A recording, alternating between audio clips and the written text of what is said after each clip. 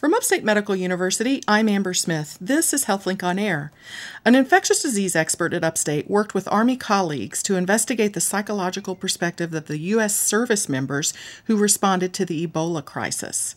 With me in the studio today is Dr. Stephen Thomas. He's a professor of medicine and of microbiology and immunology, and he specializes in infectious diseases. Thanks for being here. Thanks for having me. I'm excited to hear more about this study, but let's first remind listeners about what the Ebola crisis was.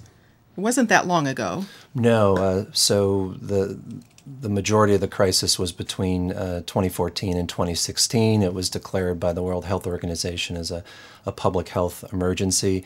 At the end, they believed that about over 28,000 people were actually infected, and of that number, about 11,000 died.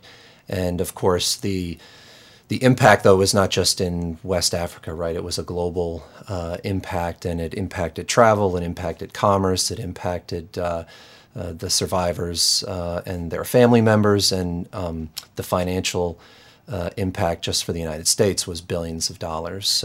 And there were people in America that had the disease. Right. So there were people who returned from travel that had been infected and were treated at various medical centers in the United States. And I remember the quarantines and the things. It was right. Yeah, there was a lot of information, misinformation, and there was a lot of anxiety. Well, the study you were involved in, and there were a few studies that you've done, but it looked at the psychological response in service members who were deployed to Liberia. So there's one study you had in the journal Military Medicine looking at the psychological response. Why is this an important thing to study? Right. So I guess I'll take sort of a high-level view initially. So I was in the Army at the time, so you're correct in saying the Army colleagues. I was a colonel in the U.S. Army Medical Corps, and I worked at the Walter Reed Army Institute of Research, which is the DoD's largest biomedical research and development facility. It's in Silver Spring, Maryland. And half of that organization is dedicated to mitigating the threat of infectious diseases for the service member. But the other half of the institute is a center that is focused on military psychiatry and neuroscience. And so they look at PTSD, they look at traumatic brain injuries, they look at concussion, they look at the impact of mental and behavioral health issues on operational performance as well as just general wellness. They do an incredible amount of research on sleep and the impact that sleep has on operational performance. So when it was decided by the White House that the U.S. military was going to participate in the global response, and the president was going to order approximately 3,000 U.S. service members to go to Liberia as part of Operation United Assistance, me being primarily on the infectious diseases side, reached out to the colleagues on the military psychiatry side, and I said, listen, there have been past outbreaks where people that have responded in a medical provider capacity detailed their experiences, and it wasn't, and there were a lot of psychosocial issues that weren't necessarily thought about or addressed in sort of a prospective way, and the military psychiatry group had done this related to combat operations, but this was kind of a new operation. I mean, the military has been involved in responding to medical crises before, but this was a little bit different, and the circumstances were a little bit different. So we thought that it would be something important to prospectively think about and look at and think about the questions, and at the same time we were thinking about this, the senior leadership within the Department of Defense was trying to understand.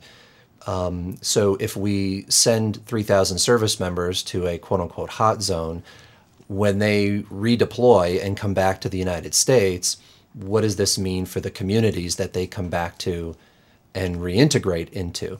What does this mean from an infectious diseases standpoint, but also what does this mean from just a psychological standpoint? The service members' psychology, the community psychology, their family members.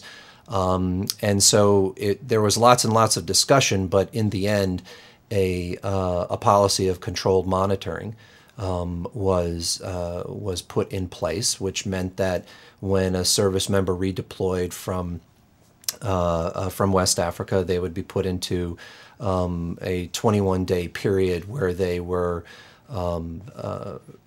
basically quarantined is a word you could use, but they were basically put in a situation where they were monitored and they were having their temperatures taken every day, and they were reporting, if they were having any health effect, if they were having any signs or symptoms of disease. They were given opportunities to kind of decompress from the deployment, to do training, to do education, to just exercise, to do all these sorts of things. So this is when they got back from correct. Africa, but before they went to their back home. Right, because normally what could happen is might be just a couple of days between the time that you redeploy from an operation and the time that you're back with your families. So this added another 3 weeks where they were separated from their families.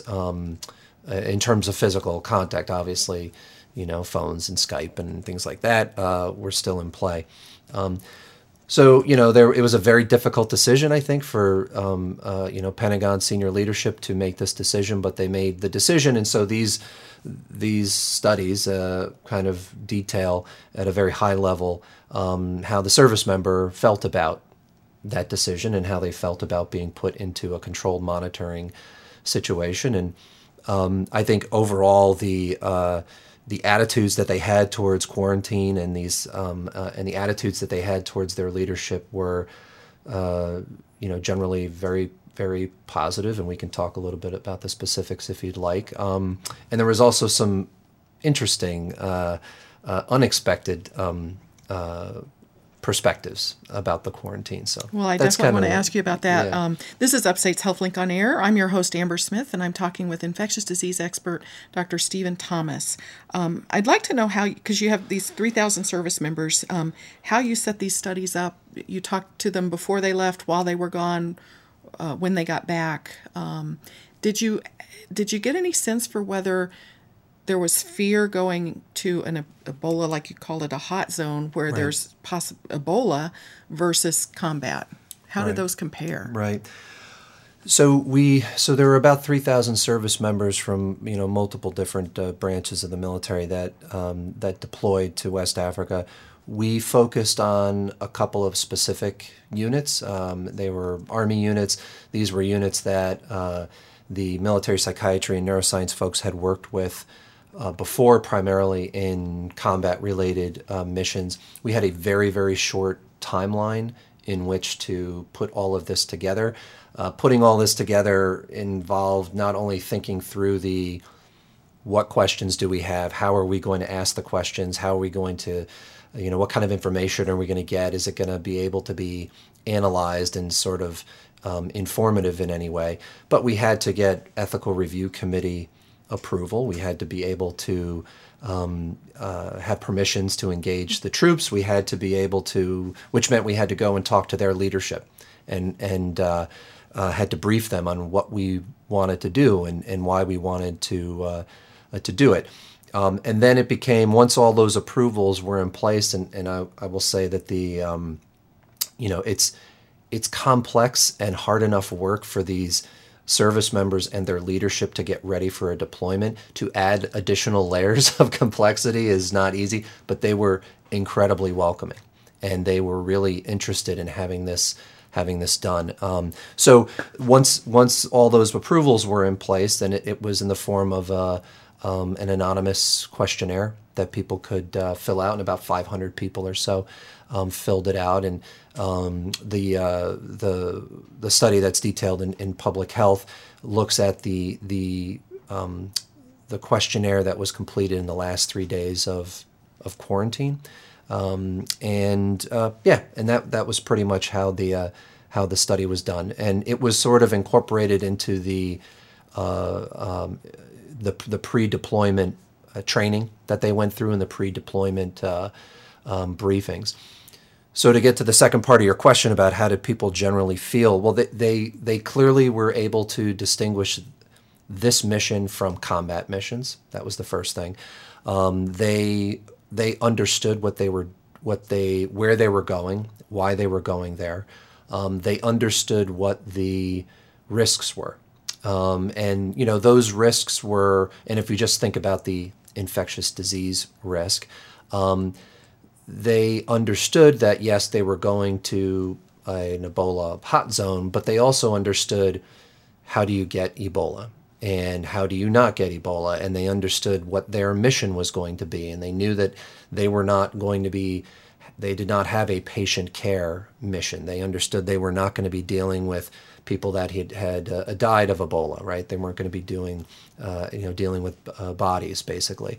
And so, and this was because the military leadership and the infectious diseases and other medical personnel put together very, very good briefings prior to the deployment to inform people about how you get these diseases. At the time, I was the infectious diseases consultant to the U.S. Army Surgeon General, and she asked me, are you concerned about our troops getting exposed to Ebola? And I said, no, ma'am, I'm concerned about malaria a lot more than I'm concerned about Ebola, because we had sent a couple hundred Marines 10 years before to Liberia, and about 30% of them came down with very severe malaria. So the service members understood that, we're going and doing this mission because of Ebola, but we have to be concerned about, malaria, other diseases that can be transmitted by mosquitoes or ticks or things like that. We have to be concerned about travelers' diarrhea. I mean, like they understood.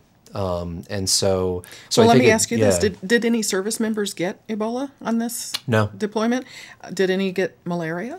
So, I think this is another, it's not in the papers, but so our primary focus was, or our primary concern was malaria, and we had a very good, in some cases, directly observed therapy. In other cases, it was the service member taking responsibility for ensuring they were taking their malaria prophylaxis. And not a single, at least at the time that, as of when I left the military back in October of 16, not a single service member had contracted the severe form of malaria. We did have other types of malaria that are less severe, but the fatal form, the form that the Marines had experienced 10 years prior, at least at the time that I left, not a single service member that I was aware of. So that was a huge win. Well, you alluded to something that surprised you in this work. Yeah, so it was interesting because we asked the service members about, so we wanted to know about their attitudes towards quarantine. And so it was kind of complete this sentence. The 20-day controlled monitoring period will reduce anxiety in our communities, for example, or is understandable, or will help keep our families safe. So we asked them questions about that. We asked them about the behaviors of their leadership and whether or not they felt their leaders were sort of focused on healthcare prevention and preventive medicine. We asked them questions about that and their perceptions of how they were being led. And, the responses that we got, and then we asked about family support and how important was that? How important was it that the family understood, okay, I know I'm not going to see you for another 3 weeks, even though you may be down the road in that military installation, but I understand why that's important to you, to me, to our community. So we asked about those things, and both their perceptions of family support and their perception of positive leader support. It decreased symptoms of anxiety, of insomnia, of decreased functional impairment. It improved their own personal positive attitudes about the whole process and what they were doing. It decreased depressive symptoms in some people.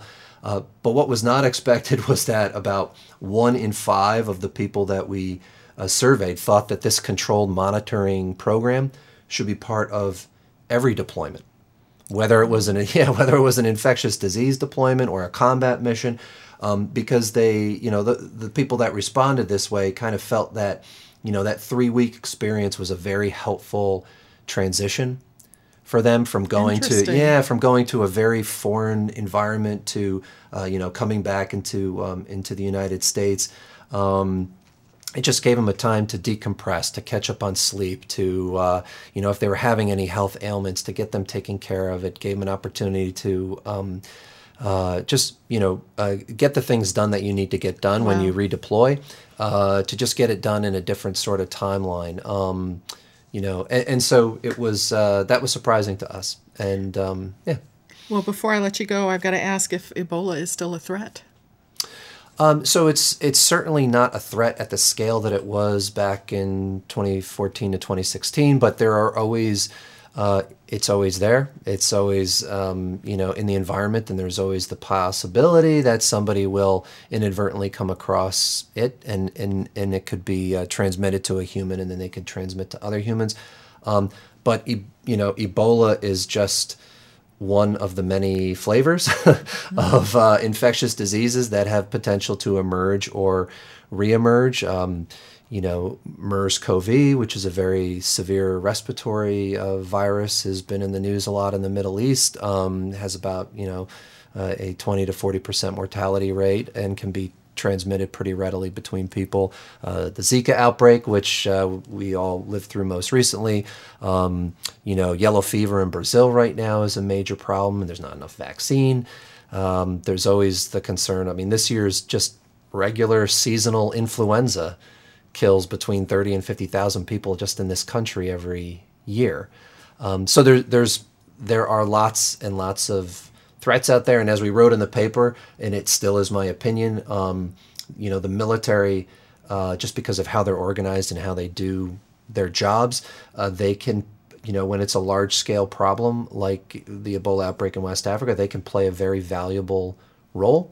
And I would guess, and I would wager that because of the success they had in Operation United Assistance, they may be called upon again in others. In other scenarios. And so I think the information that, and this is, just a couple, this is 500 service members filling out surveys and talking to people, but I think it's valuable information, and I think it will help to inform senior leadership within the Pentagon and within the different branches of the military as they plan for future deployments. Well, thank you so much for the information. My guest has been Dr. Stephen Thomas, a professor of medicine and microbiology and immunology at Upstate. I'm Amber Smith for Upstate's podcast and talk show, HealthLink on Air.